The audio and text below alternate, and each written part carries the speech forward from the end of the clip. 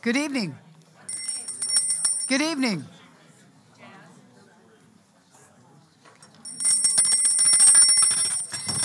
Good evening, everyone, and welcome. Well, let's go to the Lord in prayer. Heavenly Father, here we are again, gathered in your name. You brought us together, Lord, all your work. And now we get to open the treasure of the church, the Word of God. And Father, we would ask that you would open our spiritual eyes and ears, our hearts and our minds, to receive all that you would have for us tonight. We welcome the Holy Spirit, the author of this book, the spiritual author of this book, to help us to understand. And Father, may we glorify you in all we do tonight. In Jesus' name we pray, amen. Okay, so let's describe how we define the Bible in this class together. The Bible is one, rooted in history, with Jesus Christ as the hero. Great. And our review is over for tonight. Okay. Well, it's me, so you know there's going to be a lot of reading, so that microphone's going to be floating around. Otherwise, you're going to have to listen to me. So grab that microphone. In Isaiah's prophecy, we read about the coming Messiah.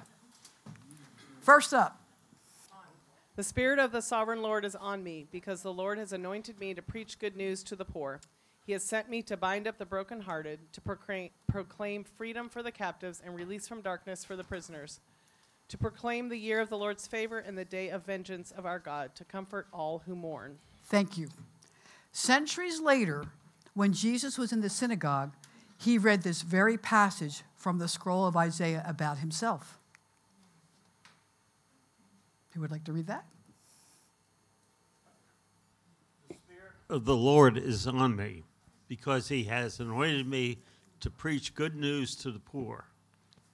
He has sent me to proclaim freedom for the prisoners and recovery of sight for the blind, to release the oppressed, to proclaim the year of the Lord's favor. Then he rolled up the scroll, gave it back to the attendant, and sat down. The eyes of everyone in the synagogue were fastened on him, and he began by saying to them, "Today, this scripture is fulfilled in your hearing." Thank you. In Jesus' claim to be the Messiah, what did he omit from Isaiah's prophecy? What did he omit from Isaiah's prophecy?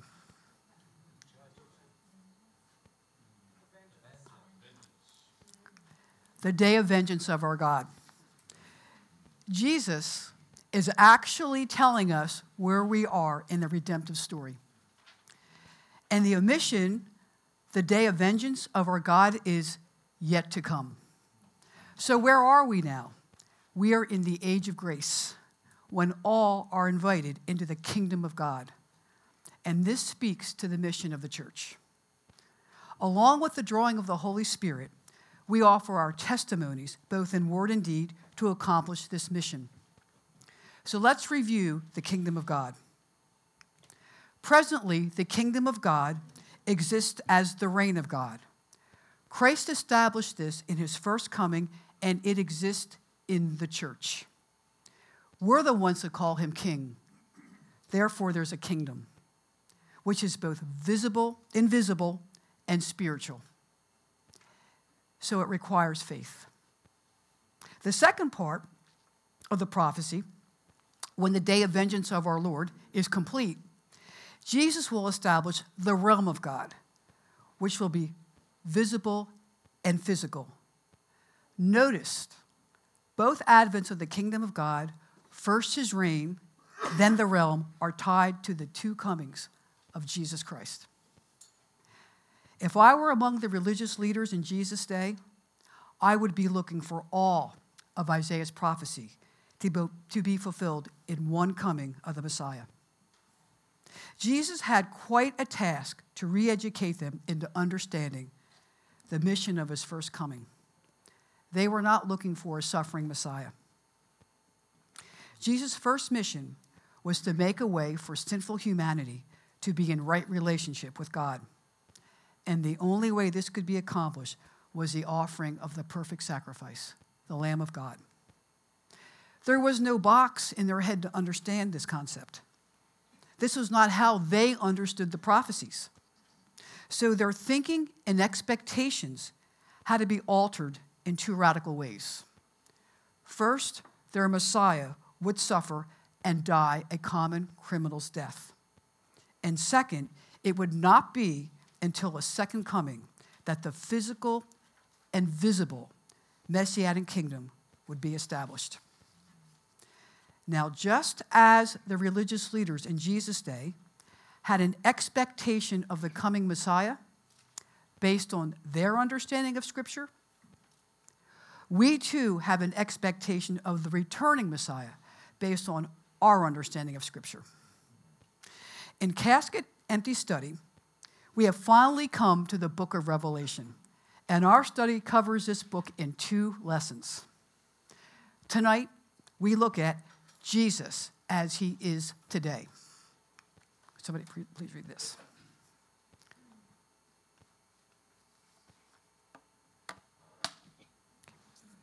This is the same mighty power that raised Christ from the dead and seated him in the place of honor at God's right hand in the heavenly realms.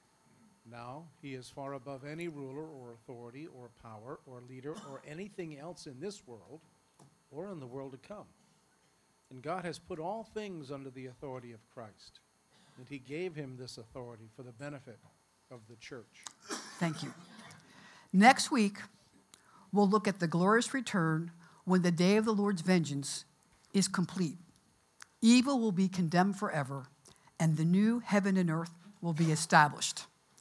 In the terminology of this course, when everything is redeemed. So it's time for our first discussion question. And we're going to do the discussion questions 2 different times tonight. The first one I'm going to ask that you take a look at the questions for reflection. There were 6 of them, and it really covers our passages when we look at Christ. Since the application had to do with talking about our own church community, I wanted to give you a separate time to talk about that, and hopefully we can share our thoughts about that. So take 15 minutes, and let's talk about some of our pre-work. Thank you so much. It's so wonderful to hear all that wonderful chatter and the books and Bibles open. It's terrific. So let's talk about the Apostle John, the human author of this book. He went from being a fisherman to a disciple of the Messiah, one of the 12 in Jesus' inner circle. He saw firsthand Jesus perform miracles. He was at the supper. He witnessed Jesus' death, saw the resurrected Jesus, and then he watched Jesus return to heaven. The first apostle who was martyred was his brother James. This happened really early in church history, and it's recorded in Acts. Shortly after this, under Nero, Peter and Paul were executed. And according to church tradition, the remaining apostles were all martyred. John was the last survivor of the group.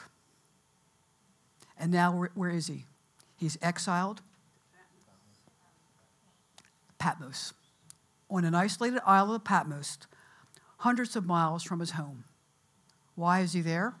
He tells us. He tells us in Revelation 1:9, because of the word of God and the testimony of Jesus. John was human, and humans get discouraged. Notice how Jesus encouraged his beloved friend with his presence as he is now. Then he asked John to write down what he saw to encourage his beloved bride, the church. So Revelation 1:2, John says, John faithfully reported the word of God and the testimony of Jesus Christ, everything he saw. Which brings us to our big idea for tonight. The revelation of Jesus encourages the church.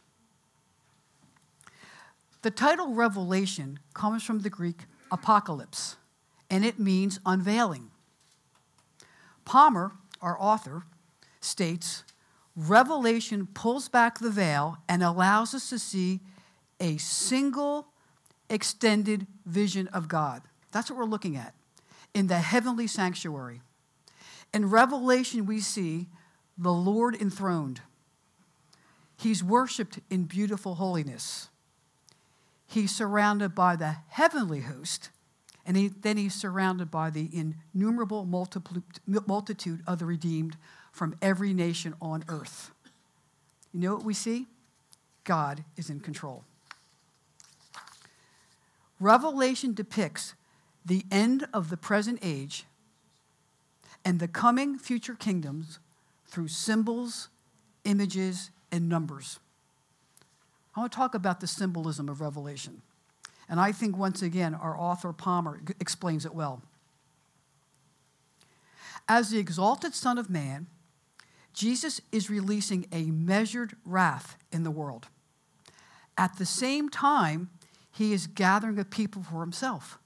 So we have judgment and repentance going on at the same time. The full extent of his wrath is graciously delayed so that the nations will repent. We, the church, are bearing witness of God's salvation, present tense, making the gospel known to the nations. The pattern of measured wrath is repeated in a series of judgments released through 7 seals, 7 trumpets, and 7 bowls. At the end of each series, there is given a depiction of a large multitude of the newly redeemed. The kingdom of God is growing.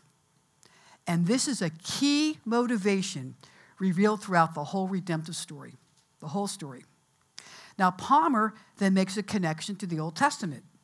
The imagery in Revelation reminds us of how God's series of judgments, the 10 plagues, upon Egypt ends with a multitude of the redeemed at the Exodus.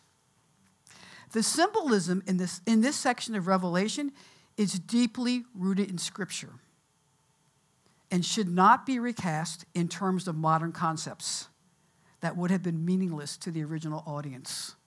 Scholars are beginning to believe and saying the original audience would have understood Revelation as is. So we need to be careful. Because what's the danger of us doing this? We miss the gift of revelation, which is the revelation of Jesus encourages the church. And how are we encouraged? We see Jesus as he is today. The whole church agrees that Christ's kingdom will be brought to fulfillment all across Christendom. However, opinions differ regarding the road that leads here. And I understand Neil touched on this just a little bit. We're going to look at this from the EFCA convictions. We're part of that group.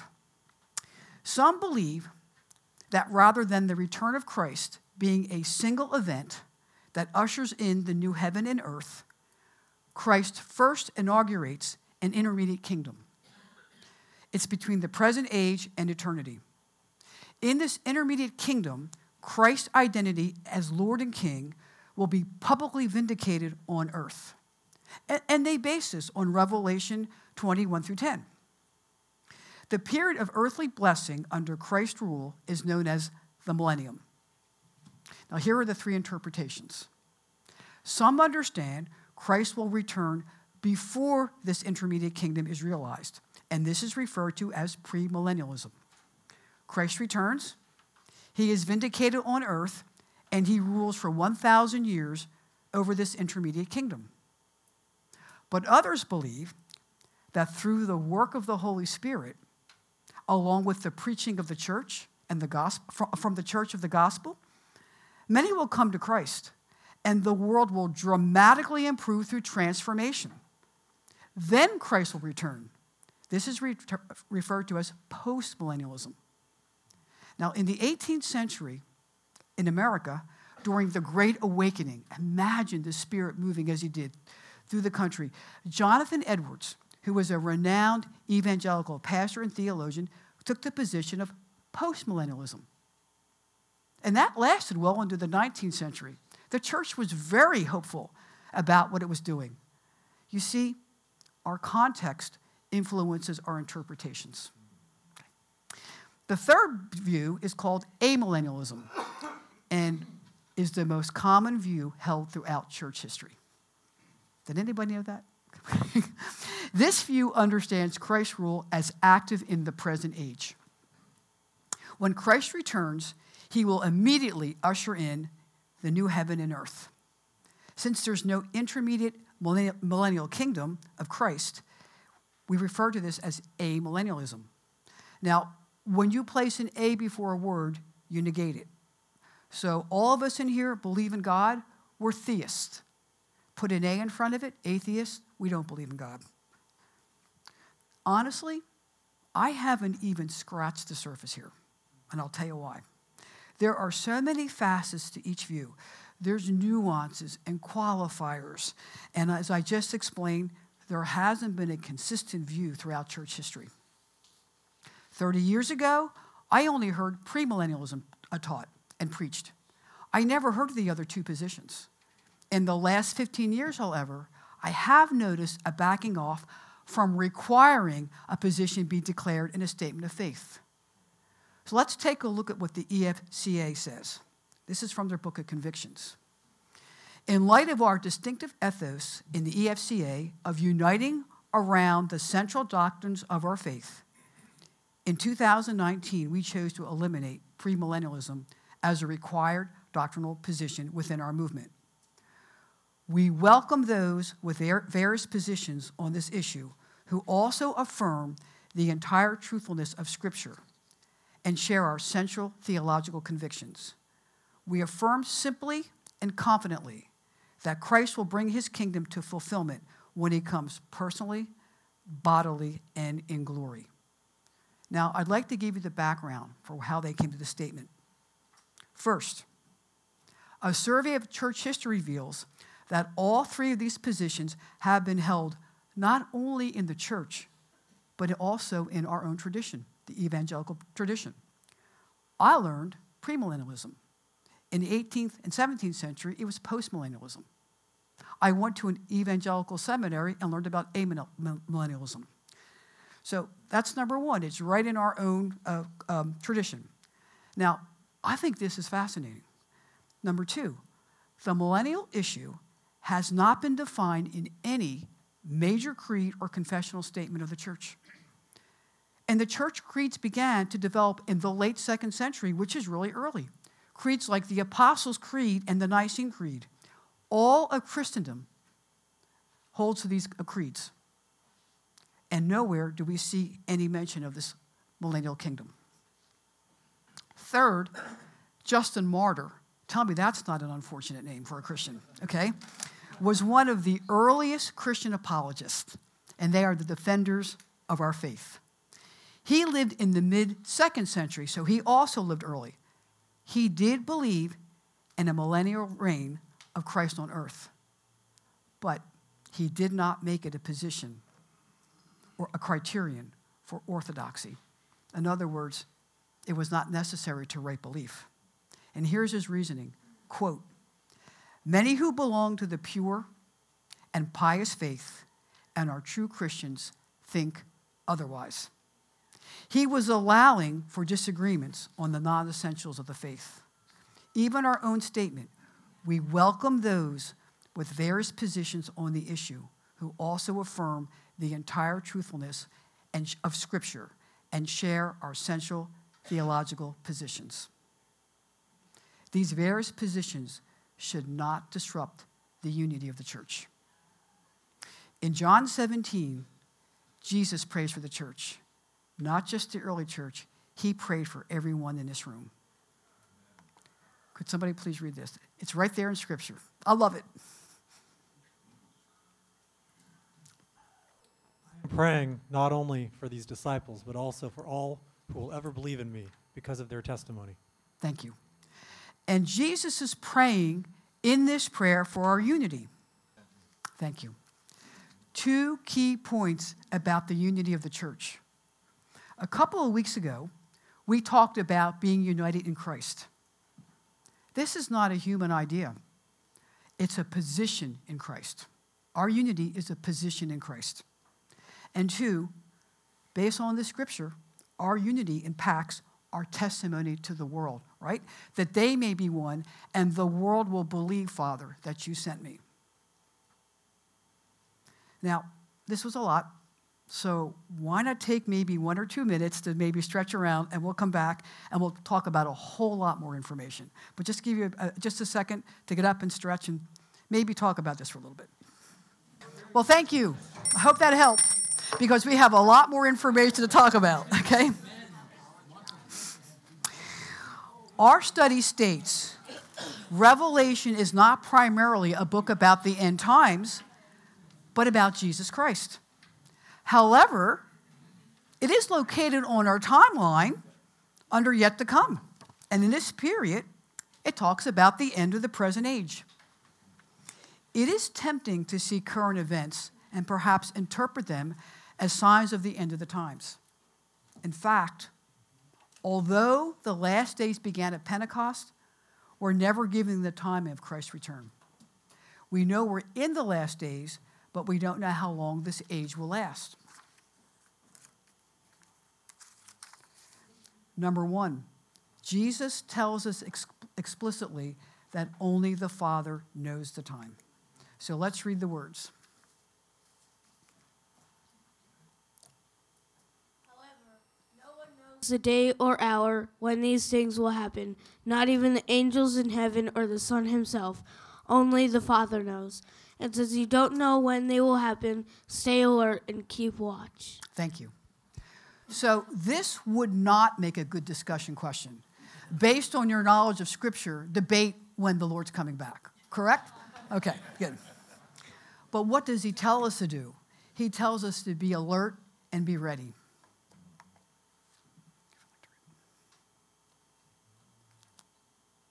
So be prepared, because you don't know what day your Lord is coming. Know this, a homeowner who knew exactly when a burglar was coming would stay alert and not permit the house to be broken into. You also must be ready all the time, for the Son of Man will come when least expected. Thank you. And third, he gave us a mission. Now, this passage, the next one we're going to read, is one of the foundational passages for the Academy's existence. Who would like to read this?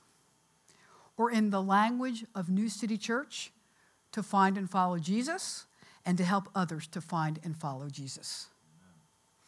Now, I want to go back one more time to the prayer in John 17.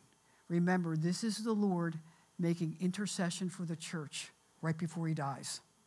And the reason I want to do it, I want to turn our attention to our Savior's heart and his motivation.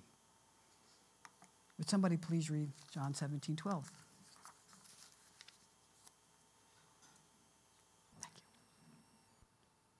During my time here, I have kept them safe. I guarded them so that not one was lost, and now I am coming to you. I have told them many things while I was with them, so they would be filled with joy. I have given them your word, and the world hates them because they do not belong to the world, just as I do not.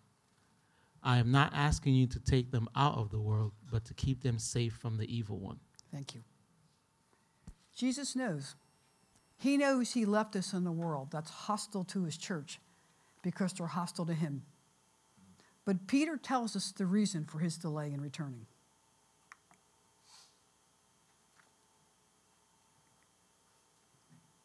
You must not forget, dear friends, that a day like 1,000 years is like 1,000 years to the Lord, and 1,000 years is like a day. The Lord isn't really being slow about his promise to return, as some people think. No, he is being patient for your sake. He does not want anyone to perish, so he is giving more time for everyone to repent. Thank you. This is the heart of our Lord. He does not want anyone to perish.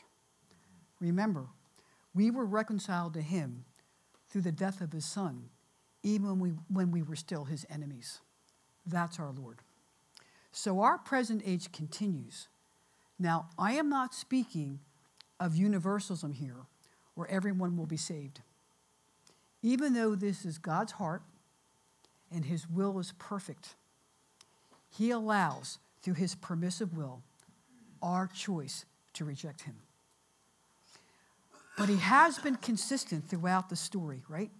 Even when he uses difficult means such as judgment and suffering to bring about repentance. This is God's heart and the primary motivation for the redemptive story continuing. He does not want anyone to perish.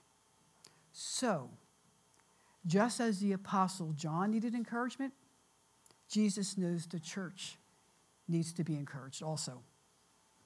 And this is one of the reasons why we have the book of Revelation.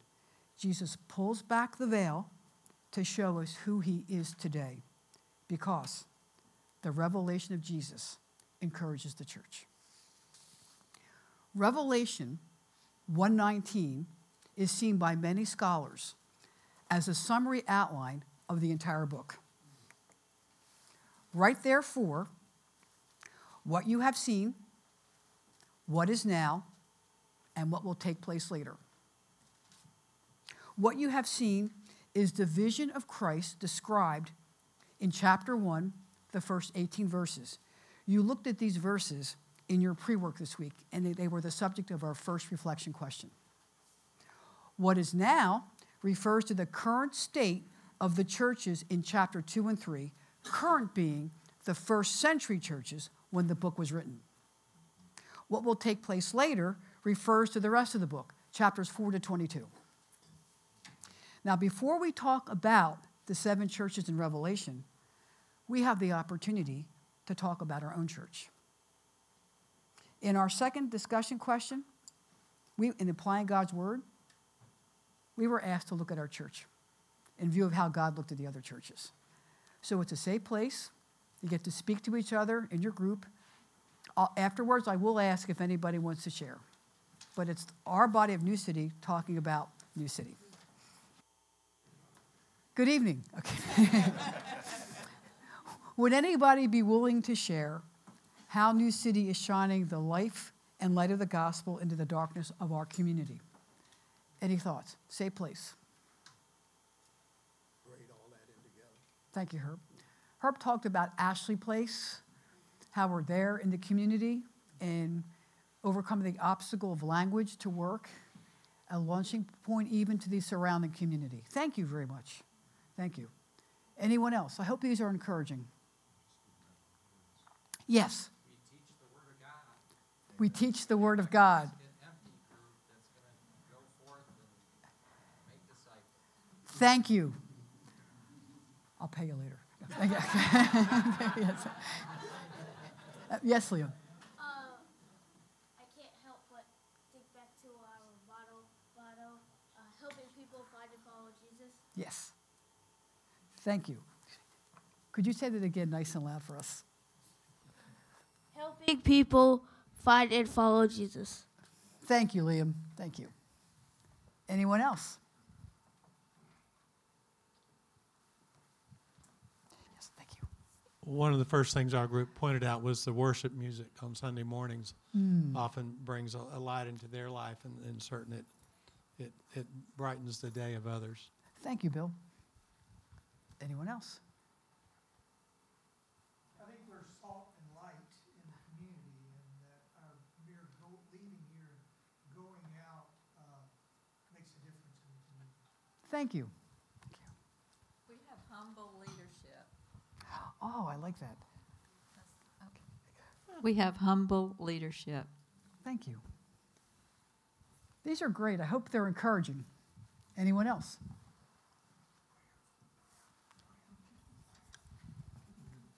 Yes. I think the way we care for the people that come here, through the different avenues, through the care ministry, we have a strong emphasis on prayer and praying with people, while they're going through times, and sharing those requests and those praise reports through, our counseling services, through, addressing mental health concerns. We have a visitation team that goes and visits people that maybe don't have a provider or are shut in. So just many facets of that. I think we are, making a lot of strides with caring for people well. Thank you. Thank you so much. Boy, and what I like about your answers are you're picking up different facets of all things. It's wonderful. Okay. The Lord has come and has done a report card on New City. What does he recognize as good about our church?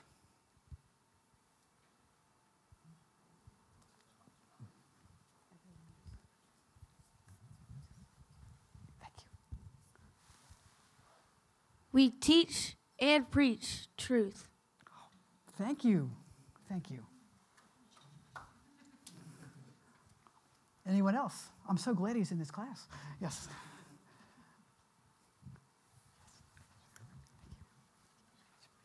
Thank you. I came to this church 41 years ago. And Jimmy Callum at the time asked me to stand up and say something in front of the congregation, and I was like, me? Why? But the only thing I could think of was this church is all about love. And this is 40 years ago. And I had specific examples from the kids that I taught in Sunday school to Harold Bogart, you know, on and on.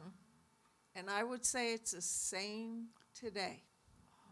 I think there is, and I've brought several people to the church, and the response is always the same. The people are so nice. And I'm sure if they dug deeper, they would come to the word love. But that is the spirit in this church. Thank you so much. Should we go home now? That was perfect. Thank you. That was perfect. Anyone else? Okay. So what would he rebuke us for?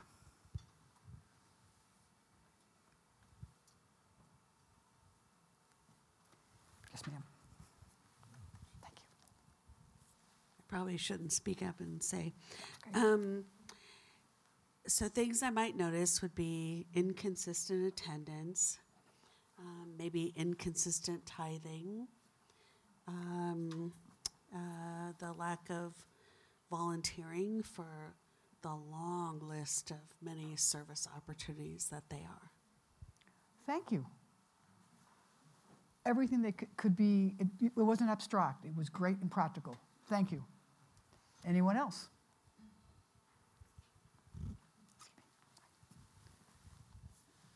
We talked about, we are a product of the culture we are in, and we are in South Charlotte. And South Charlotte is a very comfortable place. We have a lot, especially when we compare ourselves to the global church.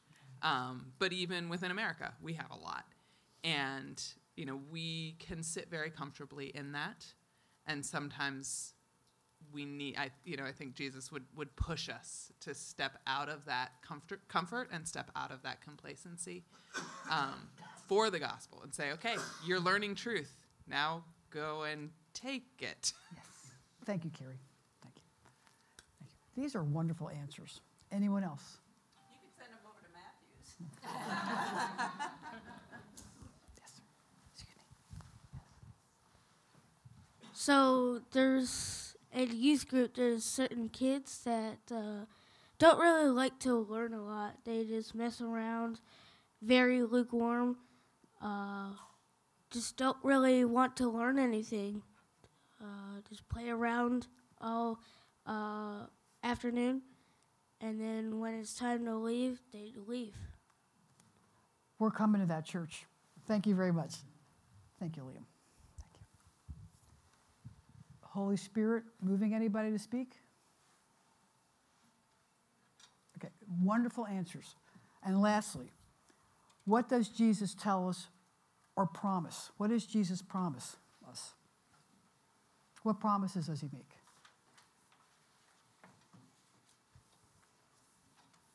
You'll eat from the tree of life. You'll eat from the tree of life. Thank you, Lisa. Anyone else?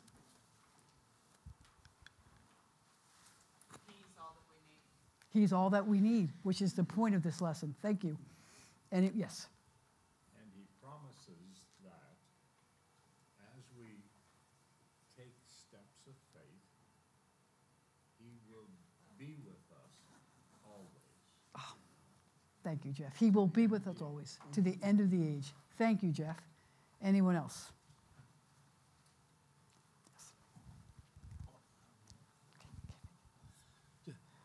There's a lot of great promises that I really want to embrace, but when I was reading it this time, I also recognized in 3:19 that he promises a discipline.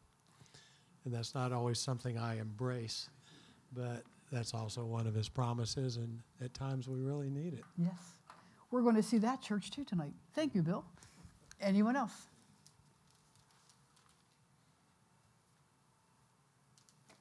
I really want to thank you all. Thank you so much for sharing, and you brought a lot to the conversation. Thank you.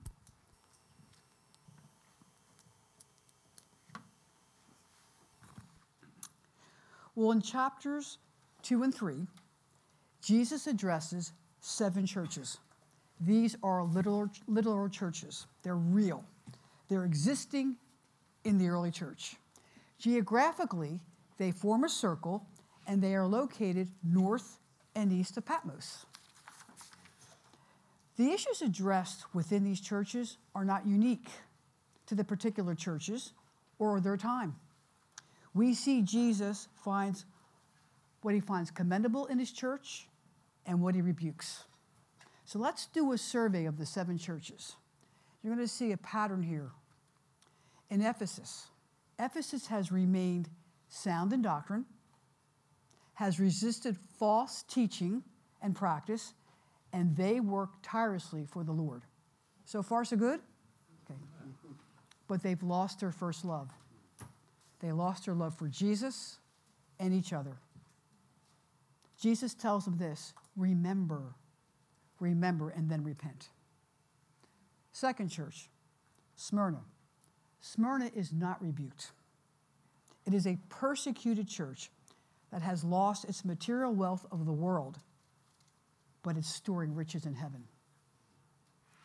Jesus tells them their persecution will intensify. Keeping their faith, even to death, produces a crown of life. They will not experience the second death. Now watch this. When Jesus tells them who he is, he tells them just what they need to hear. I am the first and the last, he tells them, the one who died and came to life. That's what that church needed to hear. Pergamum, it's a center for pagan worship. I wonder what living in a society like that must be like. Okay. He tells this church he has a sharp, two-edged sword. What is that? What's the sharp, two-edged sword? The word. Yes, he has the word. He commends those who remain faithful in this hostile environment. And Jesus says, where Satan dwells. The problem in this church is compromise by eating foods sacrificed to idols and committing immorality. Jesus simply says, repent. God's truth needs to guide them, not ever-changing intellectual and cultural trends. God's truth, right? The two-edged sword. If they don't deal with the heretics, the one with the two-edged sword will. Thyatira is commended for loving, serving, and holding their faith. But some in the church tolerate Jezebel, who causes Christians to stumble. Now, honestly, we don't really know who Jezebel is. The original Jezebel in the Old Testament was Queen of Israel, and she worshipped many idols. So perhaps the thinking is maybe this Jezebel is a false prophet leading the church to sin. Because of God's mercy, he has given time for this Jezebel to repent, but she's refused to do so. So he'll bring judgment on Jezebel and discipline those who follow her ways. Why? The Lord disciplines the ones he loves. Now, there are still people in this church who do not follow the false teaching. So Jesus encourages them to persevere until he returns. The next one, Sardis. Sardis receives no praise. Jesus is not impressed with their reputation for being alive. From God's perspective, the one that counts, it's a dead church, a hollow shell. He tells them, wake up, expect my return. Sardis has lost their focus. He continues his instructions. Strengthen what is dying. Remember what you have received and heard, then repent. Now remember, our Lord has defeated death, and he brings life out of death. If this church obeys, they can return to the once vibrant life of their church. That's our Lord. Philadelphia is the second church that does not receive any rebuke. They receive generous praise from Jesus. He commends them for their having spiritual strength despite the little power they possess in the world. He encourages them to hold fast to what they have until he returns. And then we come to number 7, Laodicea. Just as Sardis is a dead church and gets no praise, neither does the lukewarm church. The church is lukewarm, not hot or cold, and Jesus says, I can spit you out. Now they haven't totally abandoned their faith. They have lost their passion and commitment. They have material wealth, but spiritual poverty. They need to repent, be earnest, and fervent in spirit. Now there's a really popular verse in here, Revelation 3:20. Jesus says, here I am. I stand at the door and knock. If anyone hears my voice and opens the door, I will come in and eat with him and he with me. This passage has been used in evangelism, but it's really not the true context because Jesus is talking to believers, not non-believers, right? So it's a gentle offer to these believers to reestablish close relationship with Jesus. He stands patiently outside the door of personal fellowship, eager to come in again, but their condition has shut him out. Yet, he will willingly return if they want him. He will return to the lukewarm church, and he will revive the dead church. That's our Lord. None of the circumstances and behaviors of these churches is foreign to the church today. These 2 chapters continue to be relevant. Now, in chapter 4, the scene shifts from the churches on earth to the throne of God in heaven. And here, he is worshiped as creator. Who would like to read?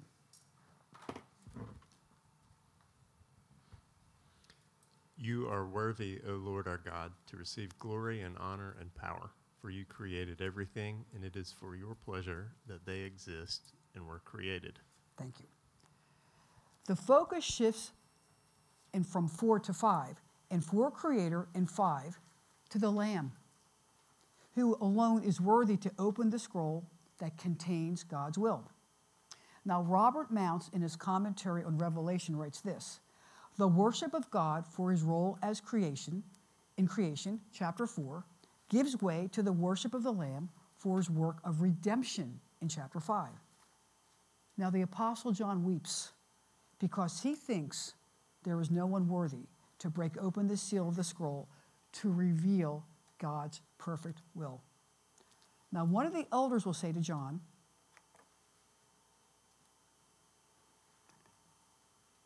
Stop weeping. Look, the Lion of the tribe of Judah, the heir to David's throne, has conquered. He is worthy to open the scroll and break its 7 seals. thank you. But get this, when John looks, he doesn't see the lion. John sees a lamb.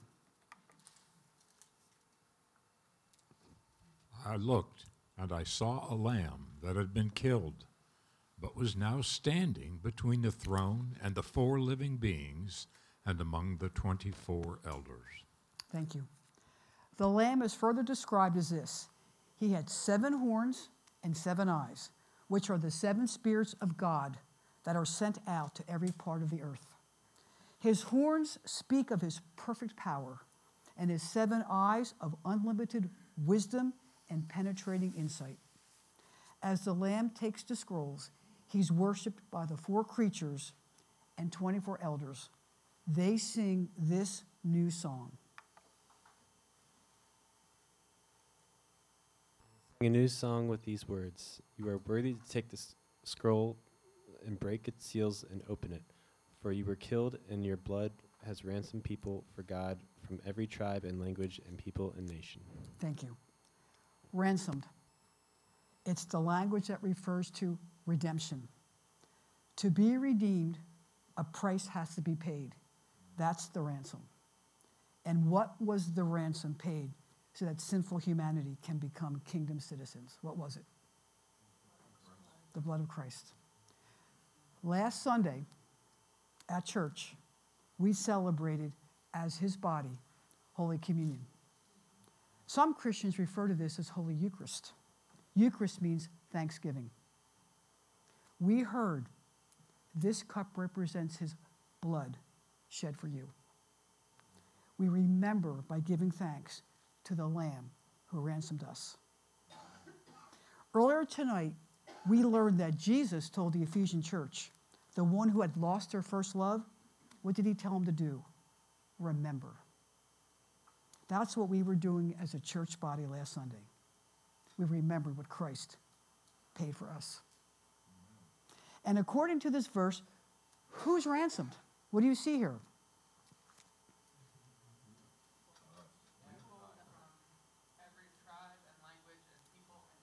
Yes. The one who was offered as a ransom is the seed of Abraham, and he fulfills the promise in Genesis 12:3. I told you I was going to say this verse every week, right? 12:3. All families of the earth will be blessed through you. And we see this here from every tribe, every language, every people, and every nation. That's fulfillment. Now let's continue with this heavenly scene in chapter 5. And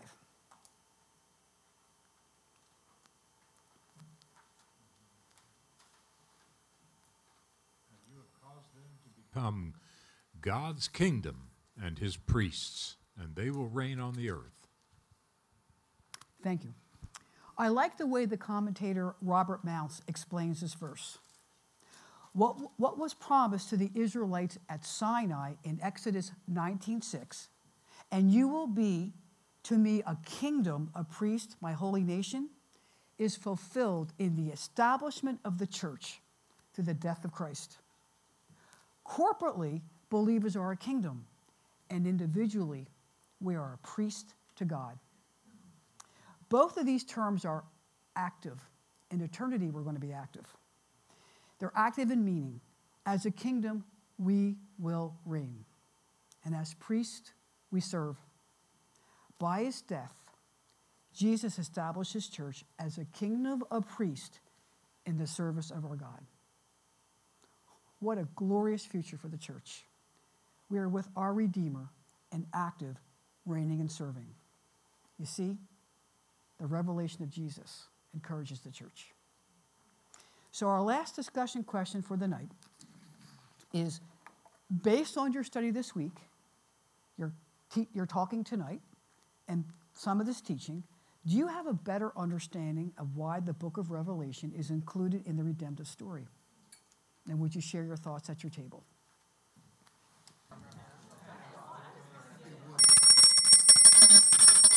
Okay, so we're at the last book of the redemptive story. So your puzzles are all complete now, right? All fitting in. Wonderful. Chapter 7 is an interlude in the midst of the judgments. This week we looked at verses 9 through 17. Here is a vision of the future eternal blessedness for all believers.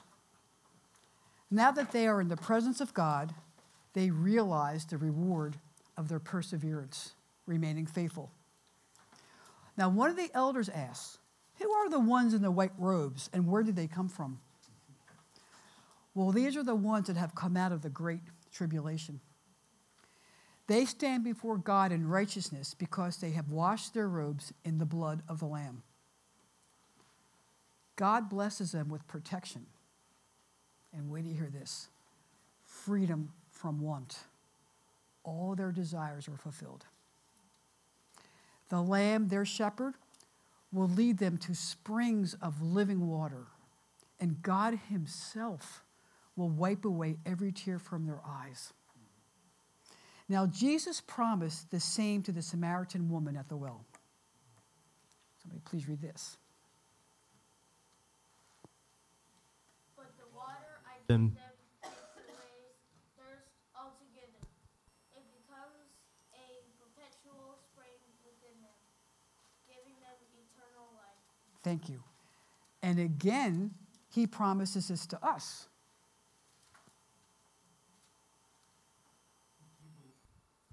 If you believe in me, come and drink, for the scriptures declare that rivers of living water will flow out from within. Thank you.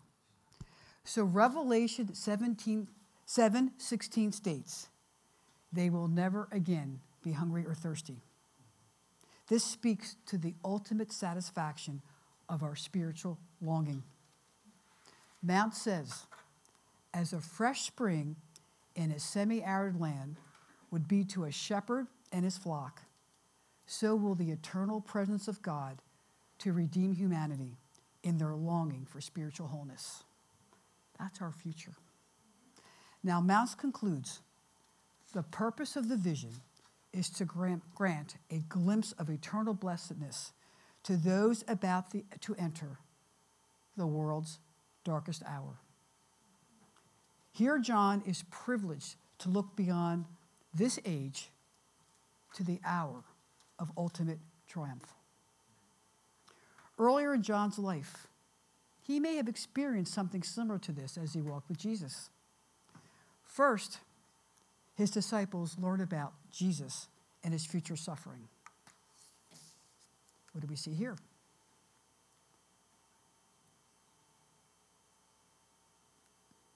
Jesus began to tell them that he, the Son of Man, would suffer many terrible things and be rejected by the leaders, the leading priests, and the teachers of religious law. He would be killed, and 3 days later, he would rise again. Thank you. And after speaking about his future suffering, look what he does.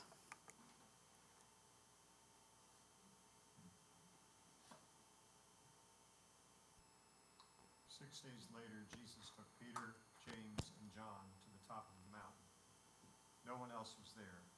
As the men watched, Jesus' appearance changed, and his clothing became dazzling white, far whiter than any earthly process could ever make it." Thank you. John was one of the 3 apostles who witnessed the transfiguration. Now he's given a vision of one of the most exalted portrayals of heaven found in Scripture, Revelation 7. So let's go back to Revelation 1:1. This is a revelation from Jesus Christ, which God gave him concerning the events that will happen soon. An angel was sent to God's servant John so that John would share the revelation with God's other servants. Why? Because the revelation of Jesus encourages the church. Now, at this point, I would close in prayer, but tonight, I would like us all to read together Psalm 100.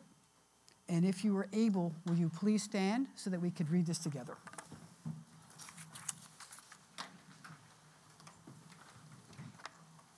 Thank you. Shout for joy to the Lord, all the earth. Worship the Lord with gladness. Come before him with joyful songs. Know that the Lord is God. It is he who made us, and we are his. We are his people, the sheep of his pasture. Enter his courts with thanksgiving and his courts with praise. Give thanks to him and praise his holy name. For the Lord is good, and his love endures forever. His faithfulness continues through all generations. Amen? Amen. Thank you.